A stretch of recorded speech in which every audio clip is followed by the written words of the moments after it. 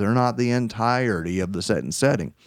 But whoever's there with you is a huge fucking chunk of information that you're going to be processing alongside of your experience. So it's a really, really important thing to consider. And I think just supports all the more why having someone that you know that is trustworthy and experienced and non-judgmental is so crucial.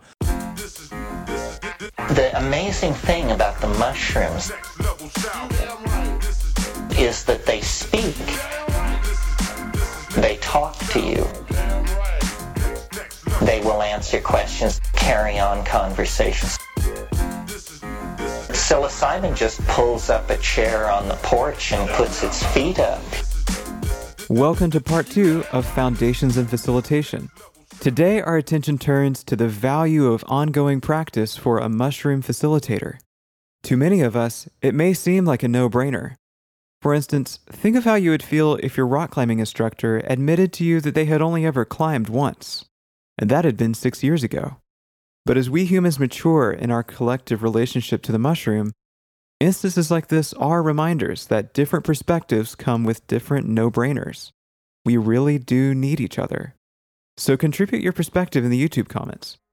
You never know who might benefit from your unique approach. You're listening to Psilocybin Says. To support it, subscribe on YouTube and podcasts, and stay connected on Instagram and TikTok.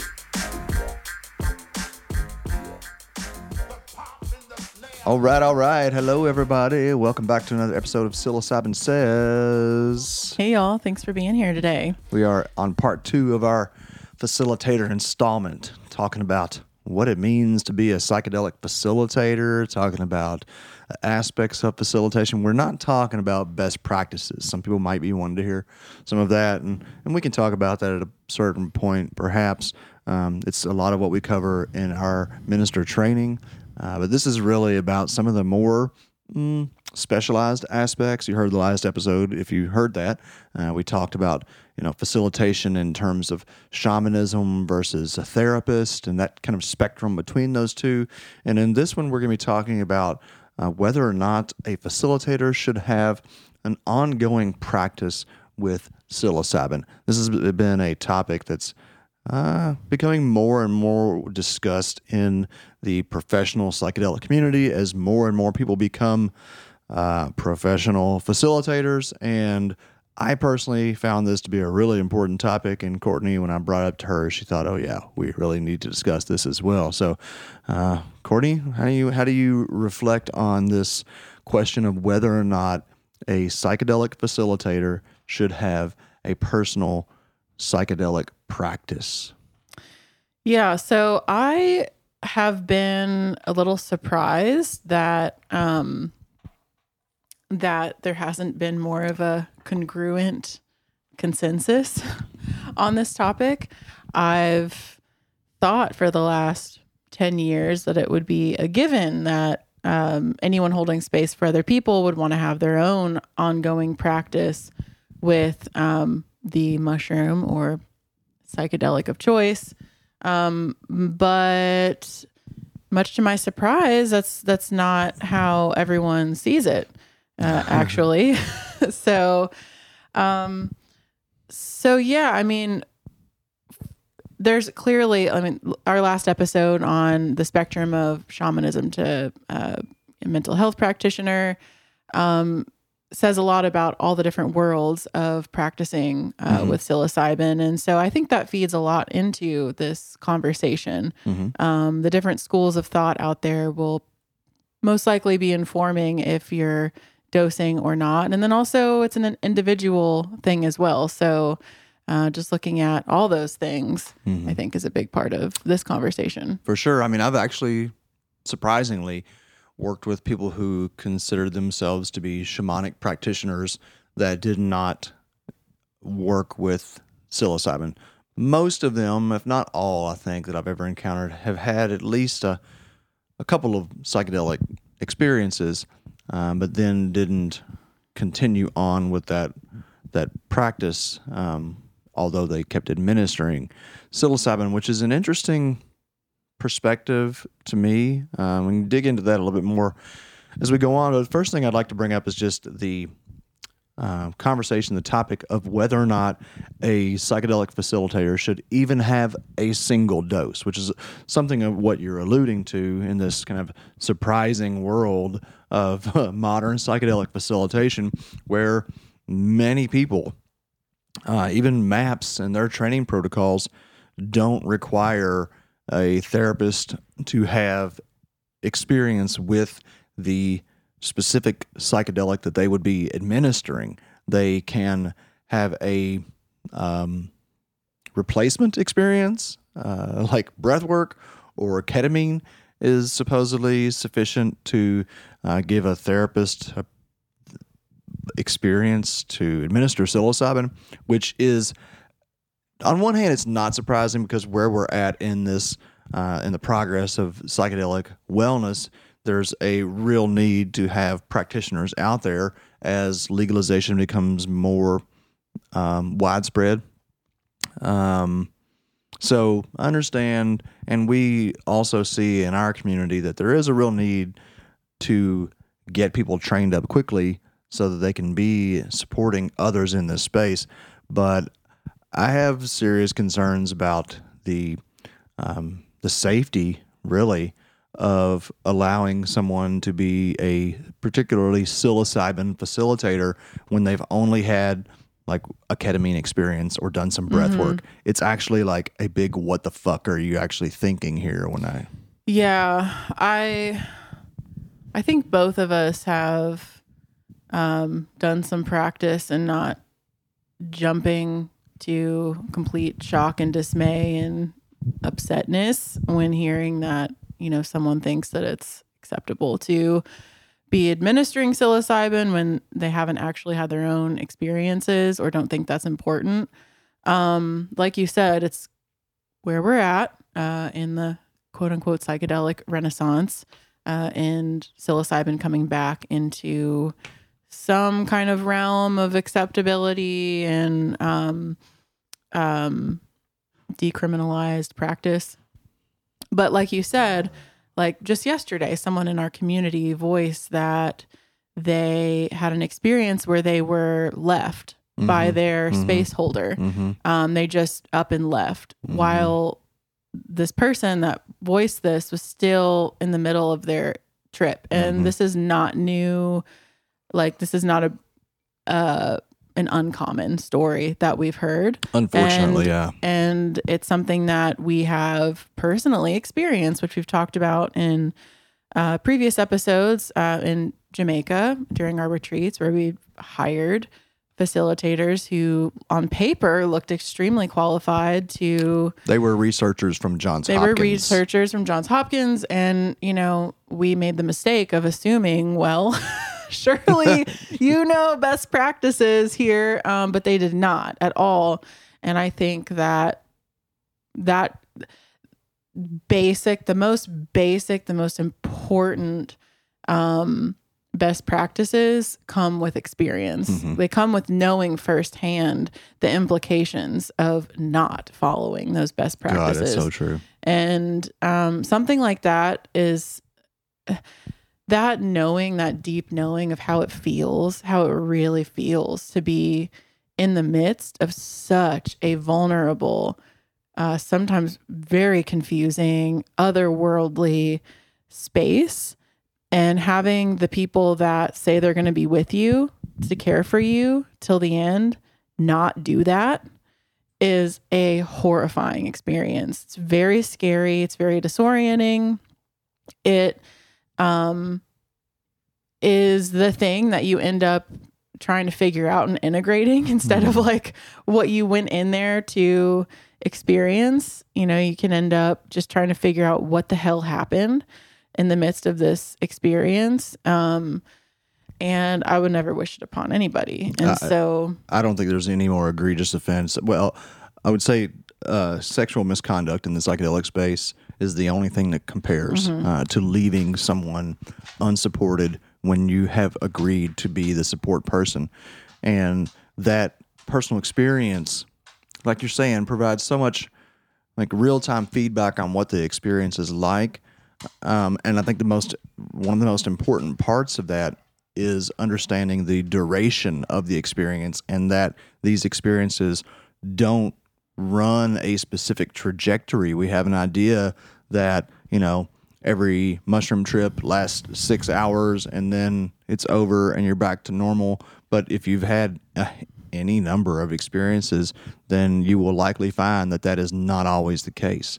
So let me, I'm gonna take Smokey out here. Give us a break here, folks. Sorry about that. Forgot to put Smokey aside. Big guy. He is. I Wants to love be you. a part of it. Smokey, you'll dose with us. 2,000 years later. All right, sorry about that. Little work from home snafu Faux there. pas. Yeah. I just want the last thing I want to point out about that specific instance is that the individual that we're referring to, after the fact, I came to understand that this person had only had 2 psilocybin experiences, I believe, and that they were both like 2-3 gram low dose experiences, right? And especially when you're working with people who are on, these what's often called the heroic dose, or just a big dose of mushrooms, it is exponentially different than a gram or 2 hanging out by the pond or whatever that might be, or at a festival, or even like in silent darkness. As you up the dose, it gets weirder, more challenging to the nth degree, which is, I think, another reason it's very crucial to have a broad scope of experience if you're going to be administering these medicines, these sacraments. Yeah, absolutely. So in your experience, when you've been out there in the psychedelic professional world talking about this topic, and you've brought this kind of thing up, what's the response from surprising, actually. Yeah, like you said, it's been very surprising how much pushback there is around this. Maybe we'll post a link to it. There's an article in The Guardian that was written about me where some of these same professionals try to say that I was peer pressuring them into taking drugs, right? Because I was encouraging them to take mushrooms with us in Jamaica. And so like there's I think there's a ton of fear. I think there's a ton of skepticism. I think there's a ton of hubris around this, where people kind of tend to think like, I don't see what the disconnect is. Honest to God, it's so hard for me to even understand where that mentality comes from, other than a complete lack of experience and the belief that this functions like any other substance, like Tylenol or an antidepressant or even alcohol, when that is just absolutely not the case. Psychedelics are so unpredictable. Yeah, I mean, I feel like I know what it is, and that's fear of actually having the experiences. I mean, that's my best guess, because working with psilocybin is like, it's work, and it requires a lot of energy and intention and thoughtfulness and time and courage. And like, if if you've had an experience that has shifted the way that you've thought about how you're living and how you're treating people and how you're treating yourself, and required you to really take a look at your lifestyle, then like going into another psilocybin experience it takes a lot of courage. God. All right. So no, you're right. I think that's ultimately it. Yeah. It's ironic that that we're talking about this for our minister call tonight. One of our ministers in training submitted the question, why am I always so reluctant to take a heroic dose? Right. I've got some ideas. Because it's tough, because it's scary, because it's a complete paradigm shifting experience, and that is frightening. But that's what we're in this for, right? Yeah. Or supposedly. Yeah. I do struggle, and I just have to check myself and bring myself back to compassion with people, because I do easily feel very angry, like when I hear people try and argue that it's not important to maintain a personal practice. And I guess that is in part projection on some level, because I have been there out of fear of going back in to the mushroom space, like trying to justify it by saying, oh, like I don't need this experience again. Like one time every couple years is enough for wild note feeling. You know that feeling when there's resistance to doing something that you know is going to be good for you because you're afraid of the transition, that feeling of simply that, just transitioning into a different state, knowing that there's going to be energy required to make changes and do different things. So I guess, yeah, like I know what that place is like, and I just want to like communicate to people like it's fear. Like you're just afraid. Just go in. And then you'll know what we mean about the importance, because I also compare it to, I have this metaphor all the time and I need to come up with a new metaphor, but really like personal training or being a marathon trainer. Like, would you hire a marathon trainer if you're going to run a marathon and you want to like come out feeling decent and have confidence that when you run the marathon, you're going to be like, okay, yes, I trained well for this. I prepared well for this. I hired somebody who has experience, has been through it. They've run all these marathons. Like, would you hire somebody who's run all these marathons, or would you hire somebody who's run one? Right. You would definitely hire the one who's run more marathons. Come on. I think about, for me, the growing up Catholic, this was always something that just baffled the fuck out of me, is priests giving advice on marriage, you know? And I was just like, how the fuck? Even as a kid, when I was fully bought into Catholicism, that was the one thing that I was just like, it didn't make sense, you know? And same thing. Like, yeah, I'm going to give you advice on marriage that I've never done, or a sex therapist. Yeah, I had sex one time, and this was what it was like. So when you have sex, it's going to be like this. And the mushroom experience, I don't think that there's anything that's more comparable to a psychedelic experience than a sexual experience, personally. Maybe something like skydiving or some, you know, life-threatening vulnerability. But it's about that vulnerability. It's that nakedness, that everything is exposed right now. And so I see the two as very useful metaphors, one for the other, and also the blending of energies that can occur, you know. And so like that's the one for me. I'm just like, I can't imagine anyone would ever go to a sex therapist knowing that sex therapist had sex 3 times. Right. Period. And so that we don't, that's not part of this conversation, or that when you bring it up, you know, it's either immediately dismissed, and that's what, you know, when you ask how it's responded to in the professional circles, it's that it's either immediately dismissed or it's just played off as something completely different, you know. But I think more than anything, it's just really the conversation is avoided, and then terms like peer pressure get thrown out. I mean, I've been told multiple times, once in this very public article, several times in these LinkedIn conversations, which is where I have most of the professional conversations outside of Sanctuary. My LinkedIn has become a very psychedelic space. And there are a number of retreat owners and facilitators out there that have accused me of trying to peer pressure people into taking substances. Well, first of all, it's like, okay, we've acknowledged that psilocybin is the safest, or one of the safest substances that you can consume, and it's one of the most beneficial medicines that you can consume for healthy people and for people who are unhealthy. There's a very, very small spectrum of people for whom psilocybin is not helpful for.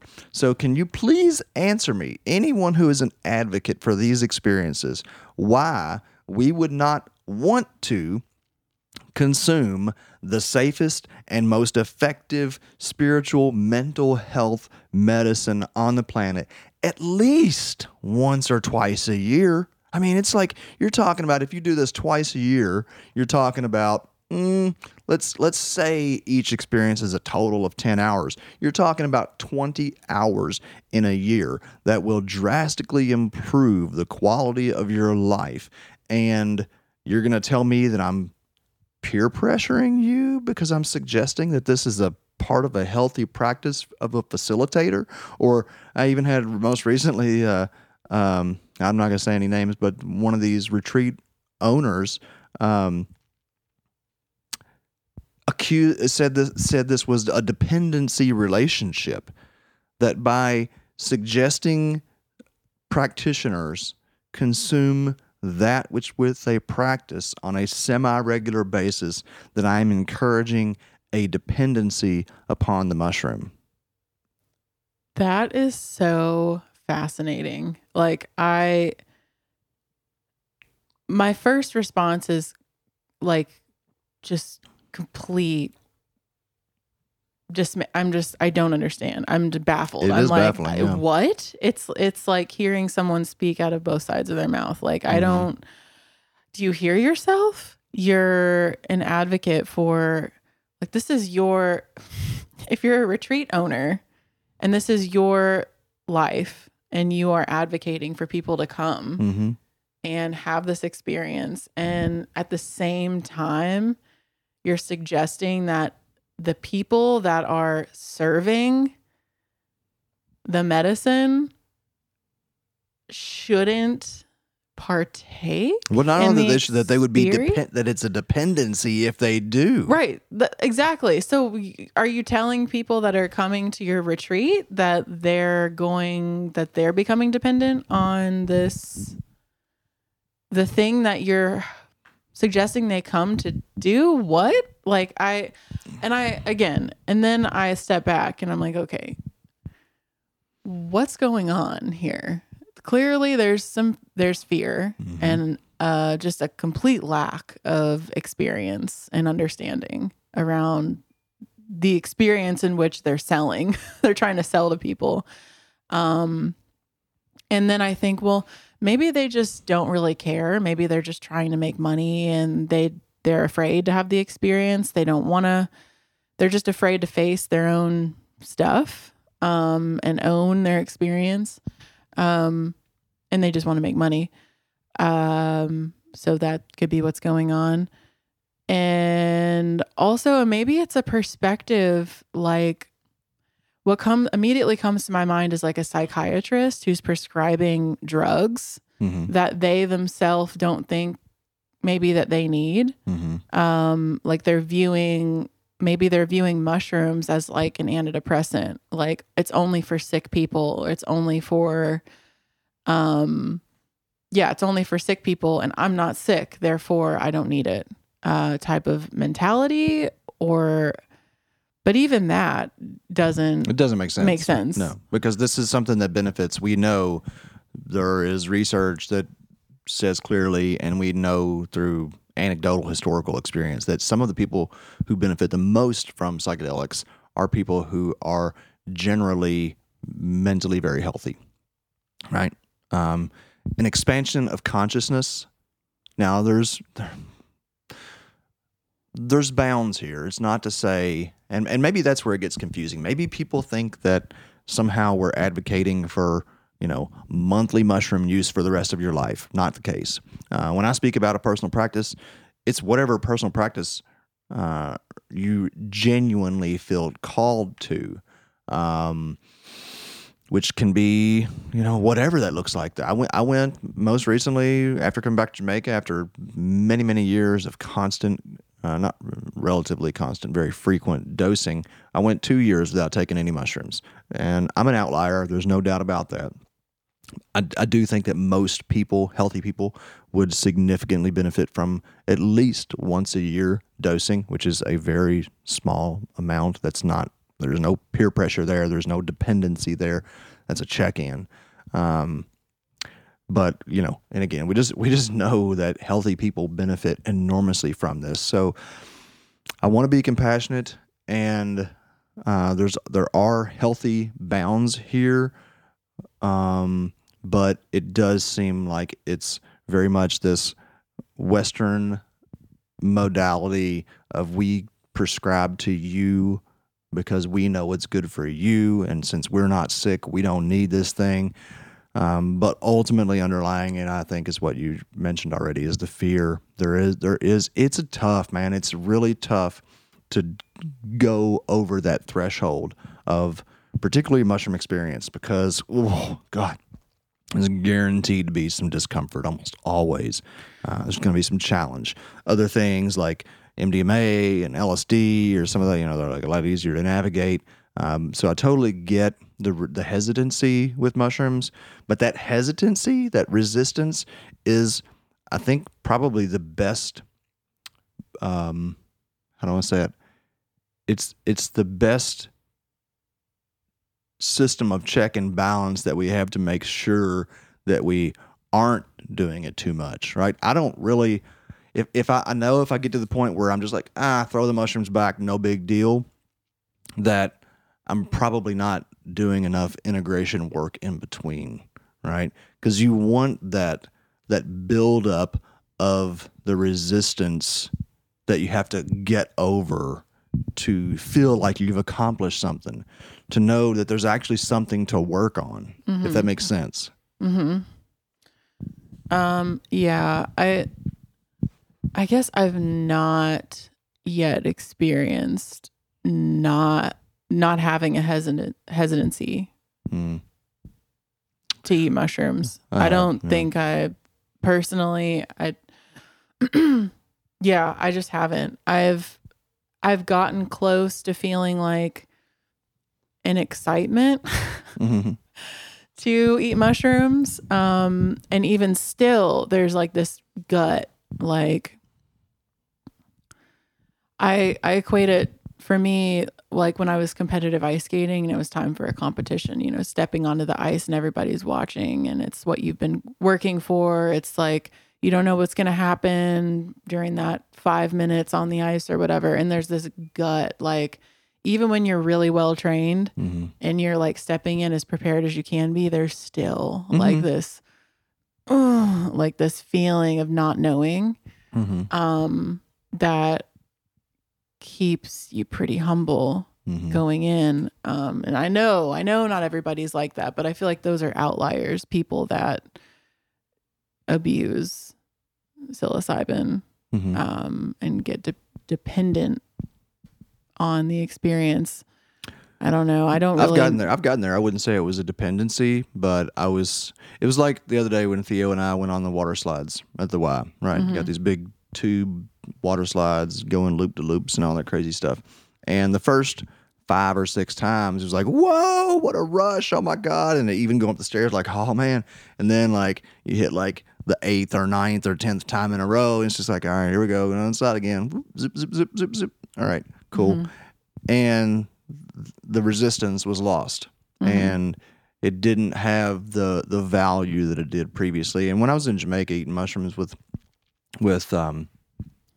guests and groups, sometimes 3 times a week I was eating mushrooms, and it's just like, all right, we know where this is going. It's going to be a ride. It's going to be exciting at points, but we know we're going to come out of this okay. And we all like to know that is really important too. That's a very important part of having your own personal practice. And we're going to talk about this in the next episode. Dosing with others is not the same as dosing for yourself. And, but the times, like the time in Jamaica when I had my last really terrifying experience with like the prison planet where, you were gone and I did a dose and it was just fucking hours of just sheer paranoid terror. That instance, I know that I went into it like, no big deal. I'm eating my 7 grams like I always do, and that's when, problems arose or real challenges arose, which is another important part of having your personal practice, because if you do it enough, you're going to learn that flippantly taking mushrooms is kind of like the easiest way to lead to a real terrifying trip. You want to be intentional. You want to set yourself up for success. You don't want this to be something that you just do at a whim, because when you do, then it's very likely that it's going to be not what you had hoped for. Mm-hmm. Yeah. That's, I guess, when I've come close to that feeling of excitement, like, let's go, let's do this, let's eat some mushrooms and have a, big experience, and feeling like I'm starting to get the hang of it. Mm-hmm. Then having that experience of, okay, I'm going to need a long break before I eat mushrooms again, because that scared the shit out of me. Or, I thought I was prepared for that, but I'm going to be integrating that for a long time.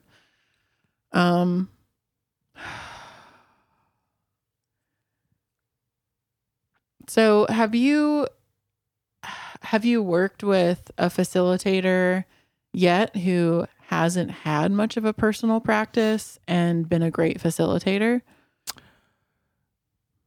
I've worked with facilitators who haven't had, I'm actually going back through the list of facilitators, and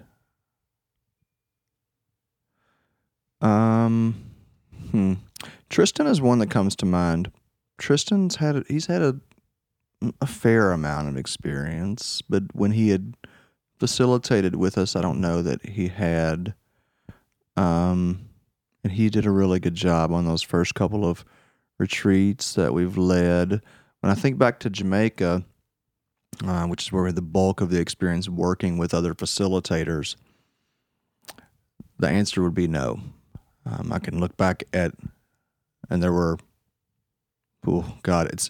it's pretty stomach turning when I think about the number of folks who I trusted on their, I guess you'd say their professional appearance. There were a number of people, and we had the great fortune of getting into this work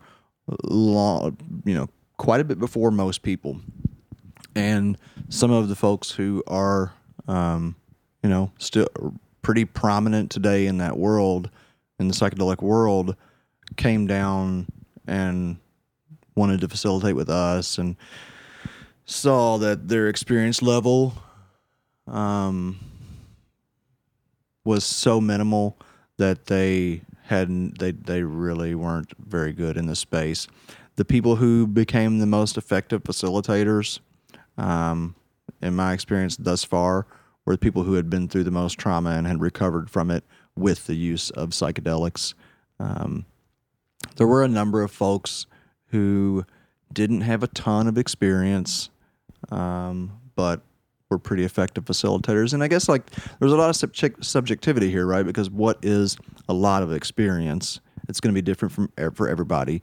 And there is the very real consideration of what other spiritual or personal growth practices do you employ that contribute to the work that you do with psilocybin? Because I want to be clear here that it's not just mushroom experiences that make you an effective facilitator. Yeah. So could you break that down a little bit more? So we know not leaving before everybody is for sure good, and knowing what that actually means. Mm-hmm. We know that's an element of being an effective facilitator, but what else comes to your mind when you're thinking of these people that really excelled in the space? I think compassion and empathy are probably the two biggest qualities. People who really are there to be of service to the people, not because they just think this is a neat experience. There's so much of this happening where people think, oh, this is the next greatest thing in mental health, right? Or this is the next trend that I want to be a part of. It's like the next fad diet kind of thing, but it's cooler because it's drugs. And those people don't tend to have the fortitude and the compassion and the empathy to really stay the course. And that fortitude is a huge component because very likely you will be having sessions that a lot of times, like the first 3 hours are just kind of low key, nothing much going on. And then hour 4 or 5 is when, somebody is just absolutely like, really having a big release that can look like a number of things. You may be having to physically support somebody as they flop around on the ground or whatever. Like it could be any number of things. And so being able to maintain your energy for at minimum 8 hours and really more like 12 because you've got a couple of hours leading into the session, people dosing, 6-8 hours then, and then even still after the acute effects have worn off, there's a lot of times that you're still there supporting someone emotionally for another 2 or 3 hours, in deep conversation, integrating.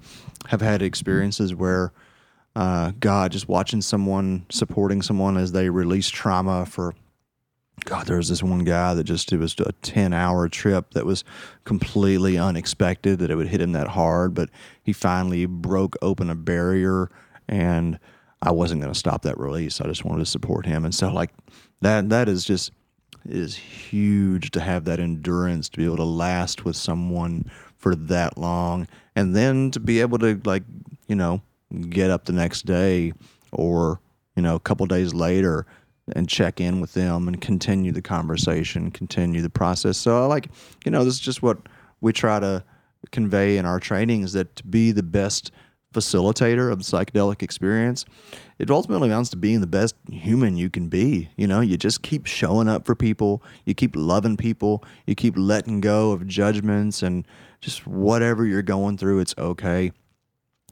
I find that much easier to do in the psychedelic space, but it's also really important that we maintain that practice outside of the psychedelic space, because just being the best person we can be at all the time. And people know that, they see that when you're with someone in the space, they are feeling what we are emanating. And so to authentically emanate that unconditional love, that encouragement, that I'm here if you need me. One of the things you said to me when we were first together, within the first year or two that we were together, and I was really aspiring to be in this role of supporting people through their experiences. And I asked you, I think something like, what gives you confidence in taking mushrooms with me or something like that. And I remember you saying to me that you just always saw me as this solid rock that no matter what happened in the mushroom trip, that I was going to be there and I was going to be there all the way through it. And that's what I try to bring into my life, in our family and our friendships, to really just continue showing up for people. And I don't do it as well in my daily life, but to continue reminding ourselves, myself, you're doing good. You're going to get through this. I'm proud of you. I know it's hard, but you're doing really important, really good work right now. Yeah. Wow. If we could treat people like that all the time, as, as you just said, in the psychedelic space when that vulnerability is so tangible and we're stripped of just bare naked, not necessarily actually naked, but it feels that way. Our soul is being just exposed completely and we feel so, all of our weaknesses and everything are just right on a platter. And that person that's holding space lets us know you're doing good. I know it's really fucking hard, but you got this. Like, I'm here with you. Yeah. That's what I honestly like. It has me reflecting right now on how I often cast judgment on, just like we're talking about, people that don't have a personal practice and yet, portend to be, qualified facilitators. And I do have a real tendency. This is a place where I have a real tendency to be like, you know what? Shut the fuck up, because this is serious business, and people's safety, people's mental health, people's spiritual health is, you're in your hands. And so I get defensive for the potential participants or, whatever recipients of the services of those individuals. But it's not the most effective perspective. It does deserve compassion, because it is understandable why people would think that, a couple of mushroom experiences, especially like good mushroom experiences, that's really a thing. People have a couple of easy mushroom experiences like, oh, this is what I should be doing. I should be helping other people have this experience. And so it's really understandable. Most people do just want to help their fellow humans. I really believe that. And most of us are really afraid to be authentically vulnerable, and for good reason. We do live in a pretty consumerist culture where it's pretty easy to be, ostracized or have judgment cast upon you for being vulnerable. So I get it. And I do want to have compassion for those people. And I also do want to encourage those people as well, that they are much stronger than they think.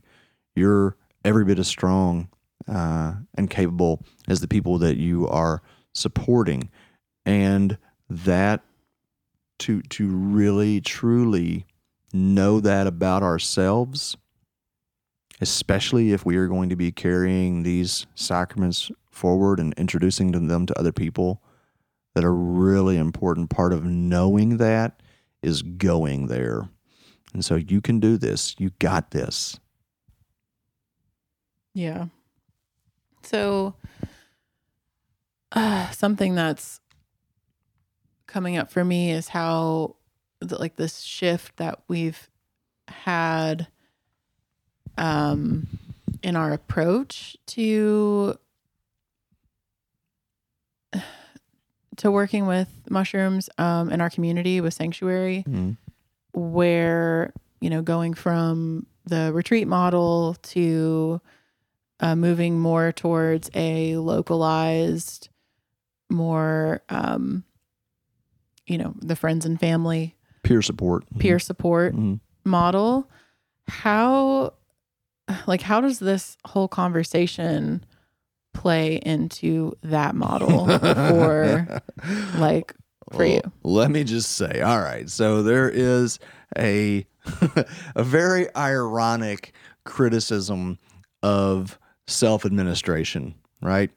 We have clinicians, therapists, practitioners who are not highly experienced, but they're trained in some fashion, telling people who are not highly experienced that they're not experienced enough to self-administer or to do this for a friend or a family member, right? You get this, the irony of someone who is not experienced telling another experienced person that they're inexperienced person that they're not experienced enough to administer these sacraments because of most likely, titles.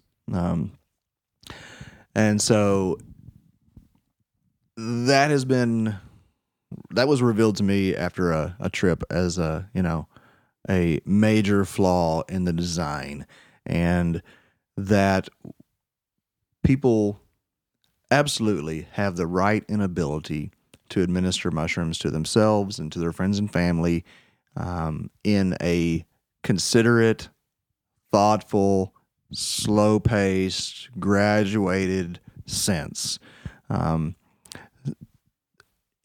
It if anything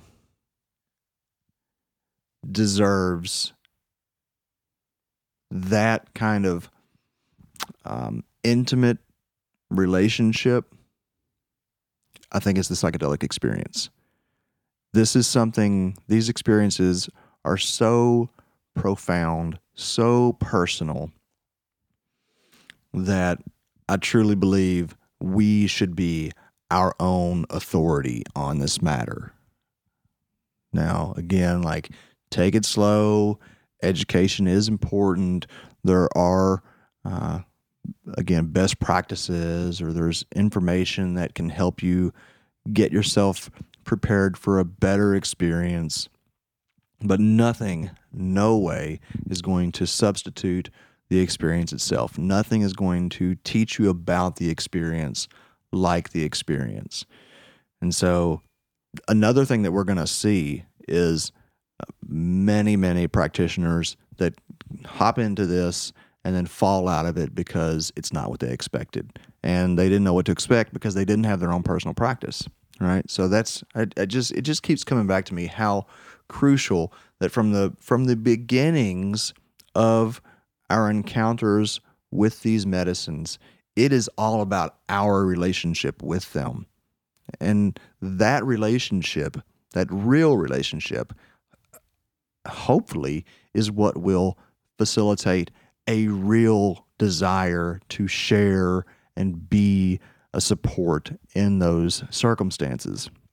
So I don't know if that really answers your question. I got kind of sidetracked on the irony of untrained or unexperienced telling the unexperienced that they don't have the experience. Yeah. I think that's certainly one facet of it. I mean,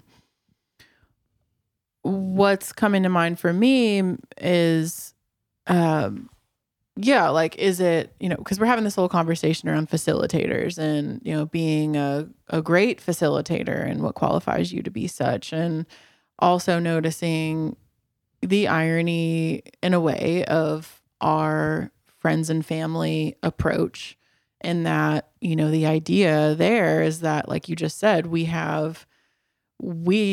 do have the right and the ability to self-administer this sacred plant to ourselves, and with some very minimal, like, best practices, have someone that we tell somebody, that somebody knows, that they can help us and make sure that we're physically safe. So it's like there is a spectrum here, because this whole conversation around being an awesome facilitator, having, plenty of your own experiences on a spectrum of types of experiences and doses and settings and making mistakes and learning from them, and then we have, then simultaneously there's the reality that you really don't need a great facilitator, as well. And all wrapped up in that with your recent comment there is, like, from my perspective, it seems much safer to start a practice, cultivate a practice with yourself, with your loved ones, because there's not this facade that somebody is helping you have an experience, like, or granting you permission to have an experience, or, I guess when you're embarking on your own personal journey and you're putting it in your own hands, I feel like there is a tendency to take more responsibility for that experience, versus hiring someone like, oh, I read Michael Pollan's book and now I'm going to look online for a psychedelic facilitator and hire somebody and pay somebody a couple $1,000s to sit with me, and they got this. They're the professional. They'll tell me what I need to do. They'll make sure I have a great experience.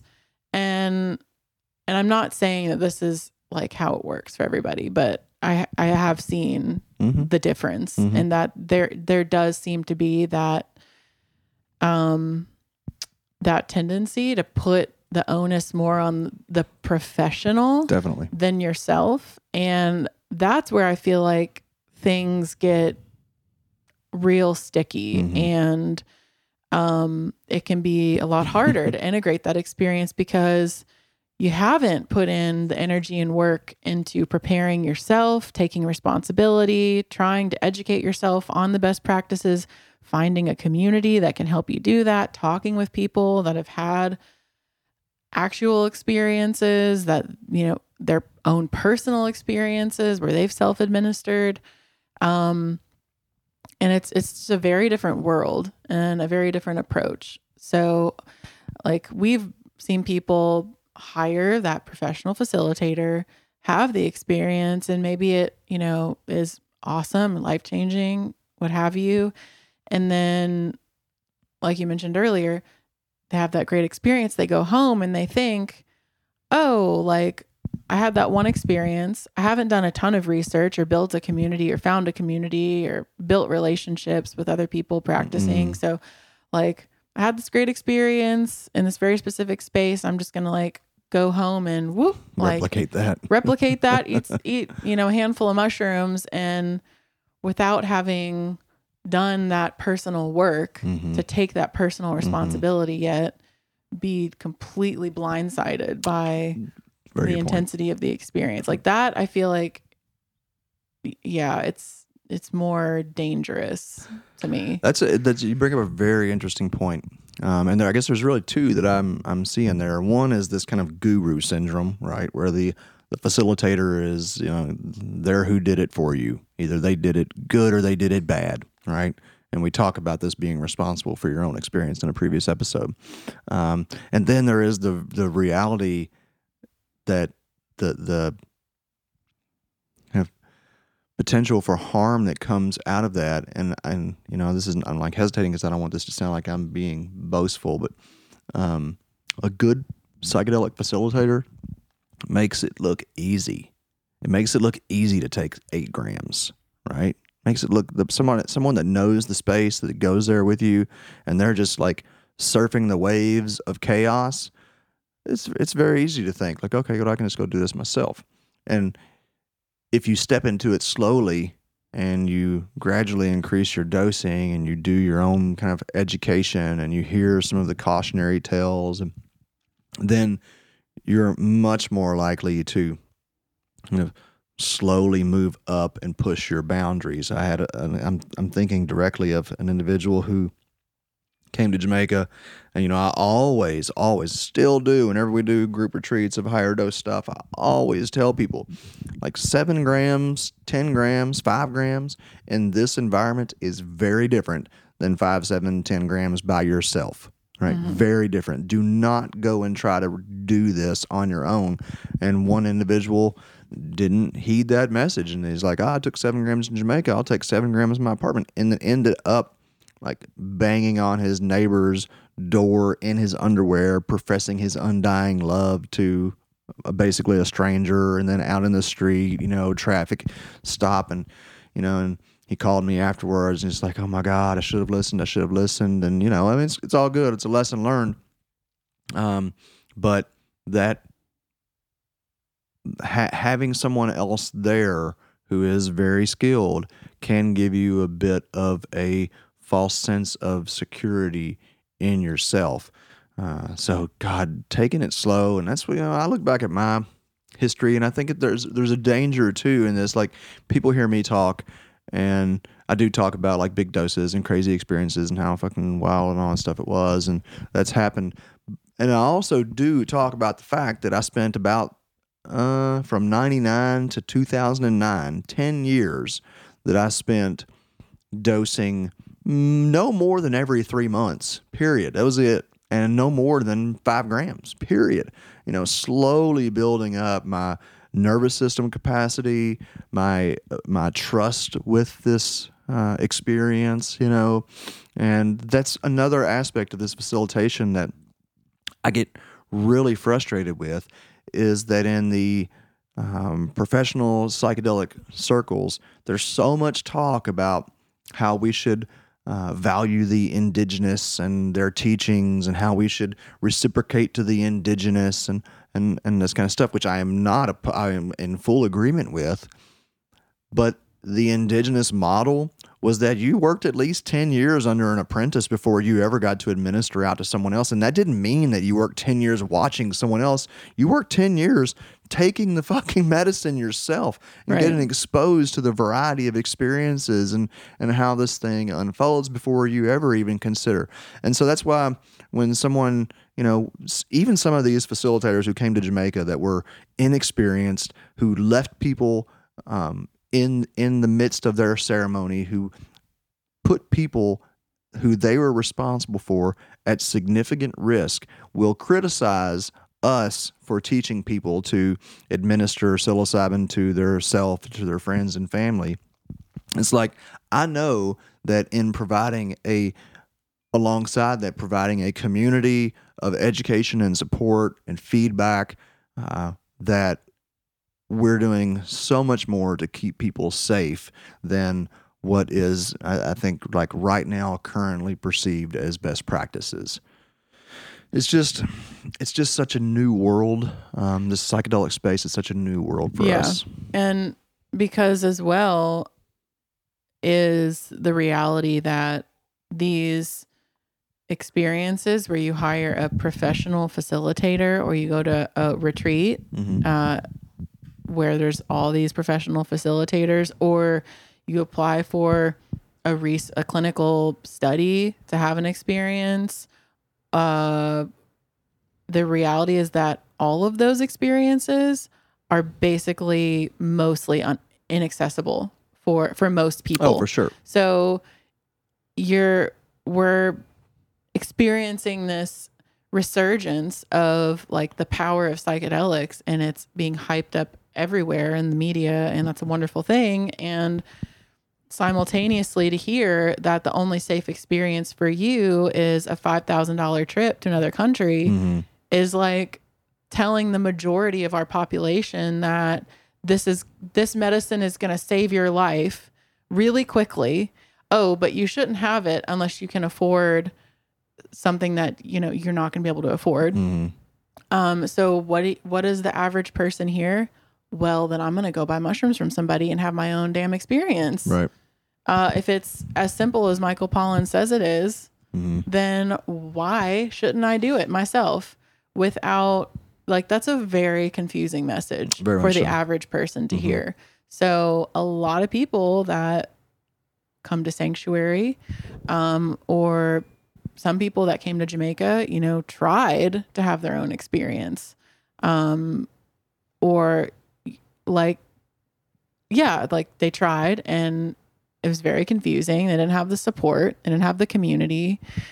And so, finding that, I love that we're having this conversation, and like there really isn't, like, my takeaway is like, there's not a black and white. Like there's not, like, it's okay. Like if you feel like hiring a professional facilitator, who you vetted and you've spoken with and you feel really good about, and you want to hire that person to have an experience, to help you have an experience, like, great.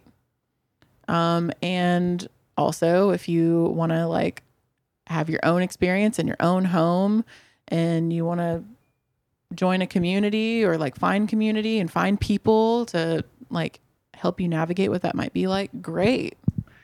But just being safe is like the number one thing. Yeah. And there's no guarantee in safety. I think the best guarantee in safety is to slowly, over years, graduate your dosing. Begin slow, feel it out, start to learn to navigate it. It is a space that can be mapped. It's a very confusing map, and it takes a very long time, and there is great benefit to having highly experienced people help to kind of highlight some points on your map. Nobody's map is going to look exactly the same, but there are some similarities and consistencies that can be interpreted with value. So there is that. But that's not going to come from, most likely, that's not going to come from, a single session working with someone. It's going to come over consistent practice that you continue to explore, and you relate through conversation. You share your experiences with people who are more experienced than you, and they can hopefully not tell you what you're experiencing, but ask questions and kind of share some of their experiences that will then help you relate to what you've gone through. It's like, we listened to on this topic of self-administration or working under a professional. We went and listened to, I've cited this conversation many times. We went and listened to Joe Tafur come and talk here in Louisville a few weeks ago. And he's the author of Fellowship of the River. He's a medical doctor who is also a very experienced, like 30-year experienced ayahuasquero. He's worked in Peru under the shamans there for a long time before he started administering ayahuasca. And he also is involved in a lot of research. And he said that he showed us a study that illustrated pretty clearly that the most important factor to a positive outcome from any psychedelic experience, and this was across medicines, is the facilitator who you're working with.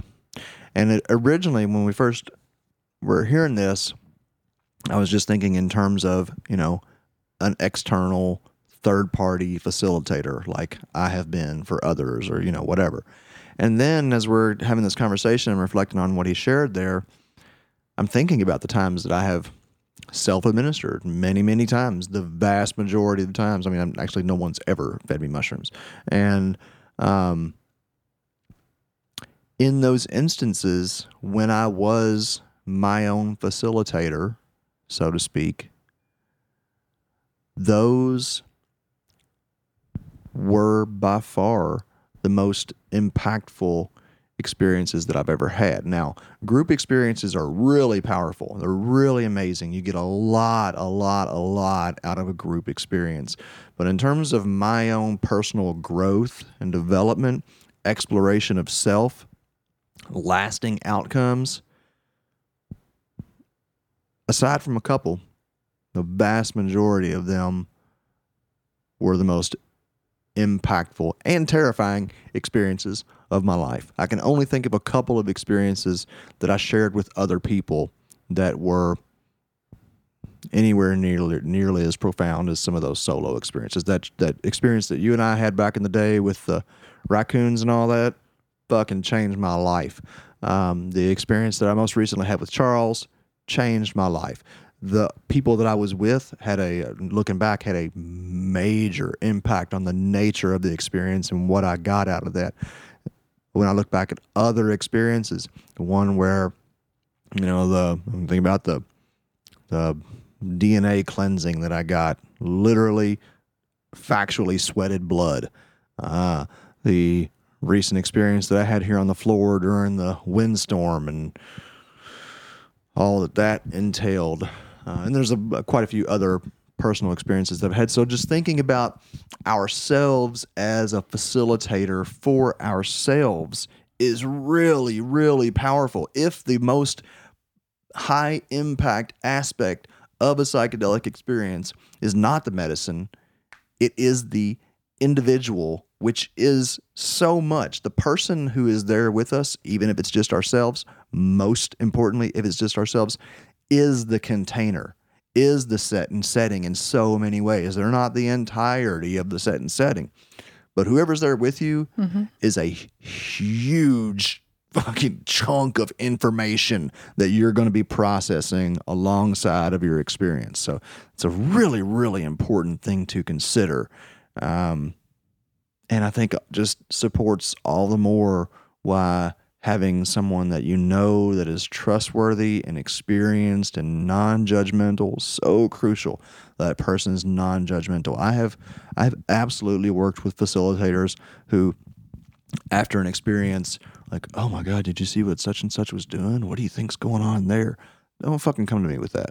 We're not going to be working together for very long. If that's how you're viewing it, because. Oh God. Yeah. That researcher that left early, the level of judgment she had Oh, yeah. on Yeah. people having a mushroom experience was so uncomfortable. Yeah. Oh, it made my skin crawl. Yeah. So, Yeah. I mean, I had one therapist that talked about how someone was twisting or whatever, and was like, "Oh, I just wanted to take a picture so bad." And I'm just like, "This is not these people are not your fucking entertainment. This is really deep and really profound stuff that is going to change their lives if you will let it." I could get really on a soapbox there about that whole topic. yeah. And those people, those facilitators that are speaking in those terms are the same ones that are too afraid to go through their own experience. And therefore because they're afraid that they're going to do something like what they're seeing, right? They're going to project, they're just projecting out their own fears onto the people that they're supposed to be supporting. Yeah. Yeah, I more and more appreciate this development of how our community is practicing with psilocybin, and this, just thinking of what you just brought up with Joe Tafur and saying that the people that you're having the experience with is like sometimes like it's the most important part. Reflecting on our friends and family program and the message really that it's sending to our community, that finding somebody that feels trustworthy and solid, like I've said you are, to me, like finding that person for you is, even in the quest of finding that person, there's so much experience to be had. If all of a sudden you're asking yourself, do I trust my spouse to hold space for me during this really vulnerable experience? And if you don't, and if you're feeling that I actually really don't want them to see me in that space, well, that in itself is a really powerful learning experience to be had, and something to reflect on. And because you might pee all over their house. Yeah. For those of you who are new to Psilocybin Says, on our second mushroom date, Courtney peed all over my house. I reference this a lot, so I was following her around with a mop while she smiled in my face and peed down her leg. It was great. Was it great? It was great. I mean, in retrospect, it is great. It was great. I'm really glad we had that experience, because but like what we speaking grew to what closer. you're saying, We grew a lot closer. Did that not tell you an enormous amount about me? It did. I mean, yes, there's been so many times where you've just stood by me, and even when you've been like, what in the actual fuck are you doing? And the same thing with you. I'm here. Like, I'm here with you. I'm not going to abandon you. Like, I'm here with you. I'm right here working through this with you. I don't know what this is, but I'm here with you. Like, that's partnership. That's life. That's partnership. And yeah, if we can get through that together, in that space and that level of vulnerability and chaos, and come through it better, then yeah, we can get through. So I'm really glad you brought that up, and I haven't really thought about that in the context of our friends and family and all. But God, what a powerful! And we talk about this occasionally, like if every business partners would dose together, and if people would dose together before they got married, how much they could learn about the person that they're going to be with and decide if it's really. And my God, how many times do we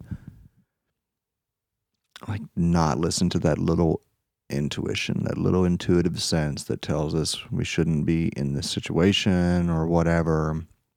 So I mean, it's kind of a bit of a tangent, just thinking of mushrooms as a tool for assessing our relationships, but like, and even in thinking in terms of a therapist, like we're going to talk about this in the next episode, whether therapists or facilitators should or shouldn't, or what that conversation around them dosing with the people that they're supporting.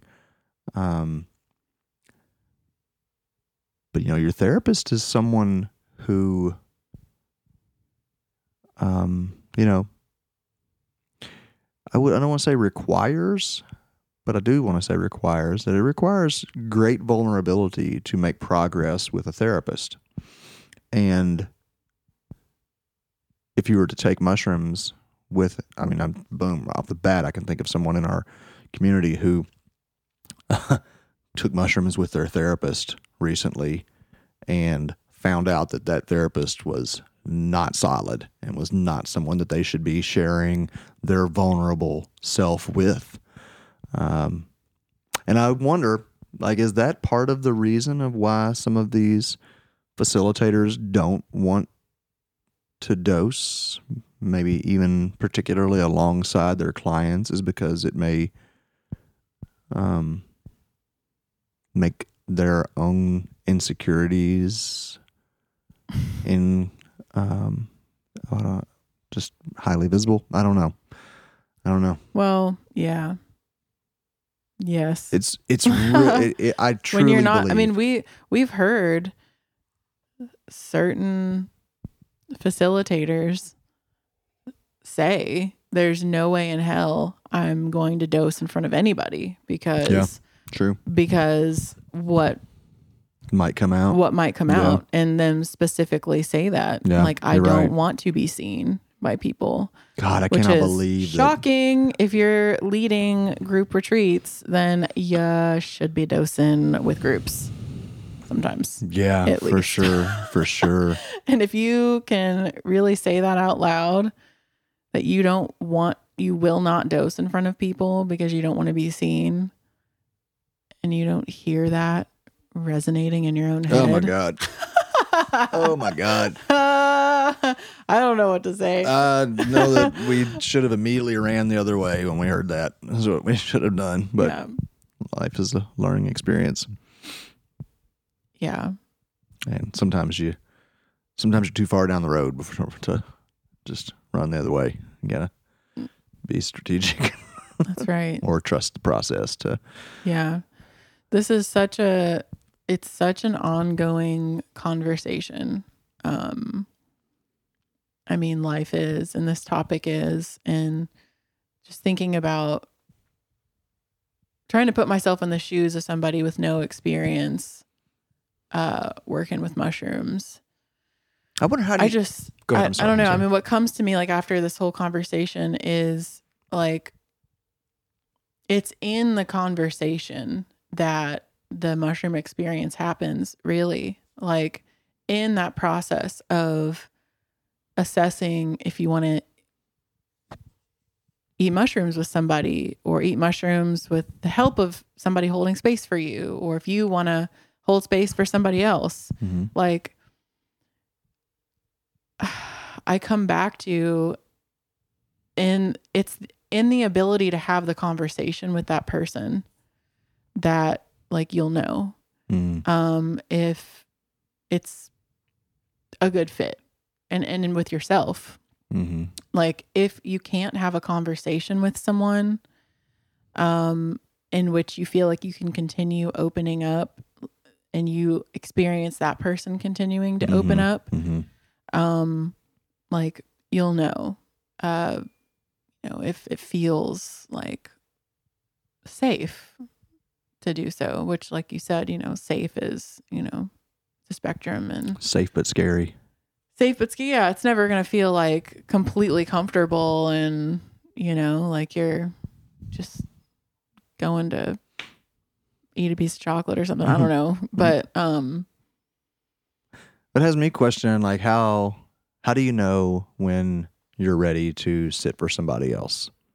And I think back on my own experiences, and I think back on witnessing others in this realm, and I almost want to say that you're ready when you're not ready.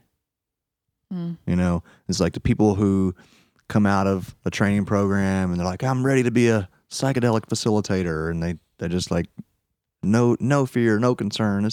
I got this. I'm not sure that those people are actually ready, because not having, if you don't have enough experience to know that this can be an absolutely abjectly terrifying experience, even with the safest person that you know, then you don't have enough experience.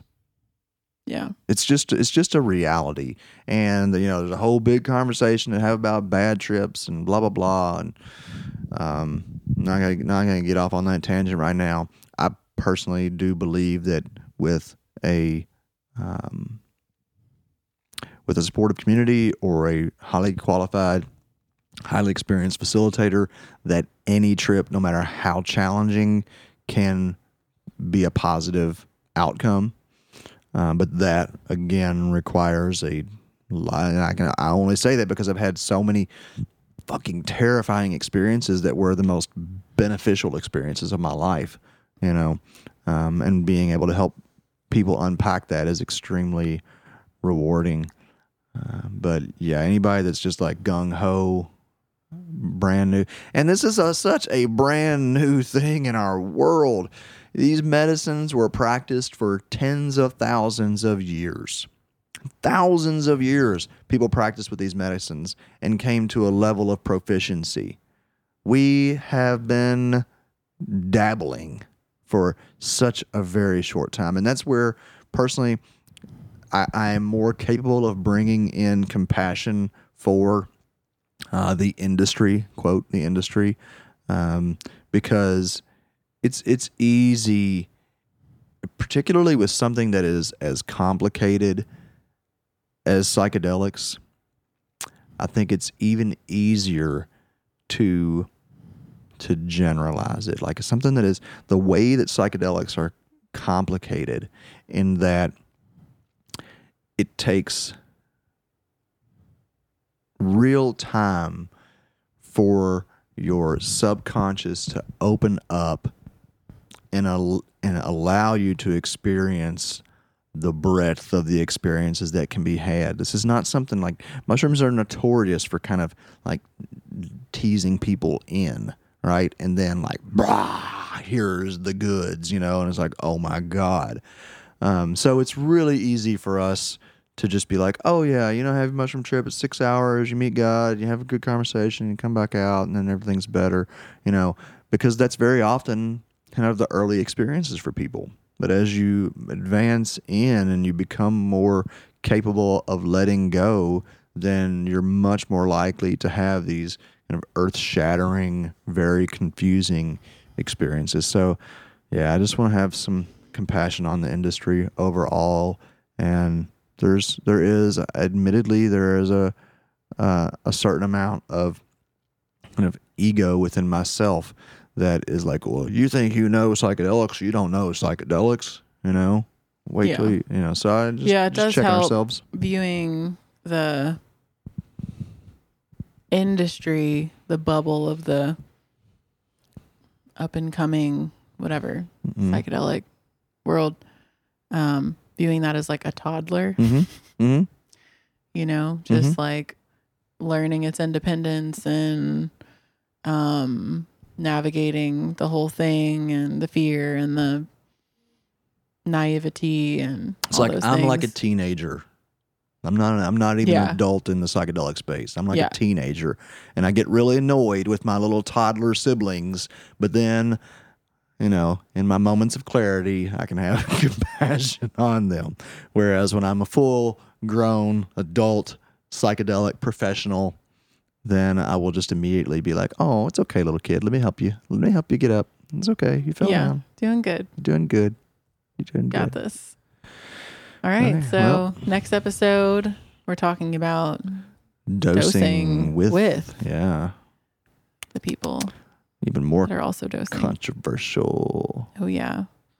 I bet you can guess what my stance is. We're acting like the mushroom here, just teasing you. Yeah. Teasing you into the Into most the deeper waters. mind-blowing bits. Thanks for listening. Yeah. Be sure to leave comments if you agree, disagree. We'd like to hear from you, particularly on the YouTube channel. It's a great place to have a conversation. We also, of course, very much appreciate your feedback through ratings on iTunes and Spotify. We're moving up. We're almost to 100,000 downloads. We should have some kind of a special episode for our 100Ks. Ooh, maybe we could have like a live stream or something. Ooh, that's cool. Yeah. All right. That's Thanks, as long y'all. as it's not like a live stream like you had in the kitchen floor that night we were tripping. Oh, come on. Oh, yeah. A sense of humor is really fucking important in your psychedelic facilitator. Just saying. Yeah. And also getting permission from the person you're sharing stories about, which you have permission from me to share that story. Yeah, obviously, we've only shared it 500 times now. Well, this is actually something to be a good episode, because this is something that comes up, and it's going to come up more and more in the community context, because it's important for facilitators to integrate and share their experiences as harm reduction, education, and also for their own personal contextualization. And I've had some, I shared that story about the guy who took 7 grams on his own and ended up peeing. He may listen to this, he may not. Nobody knows who the fuck that is. Even the people that were on the retreat with the same individual don't know who that is.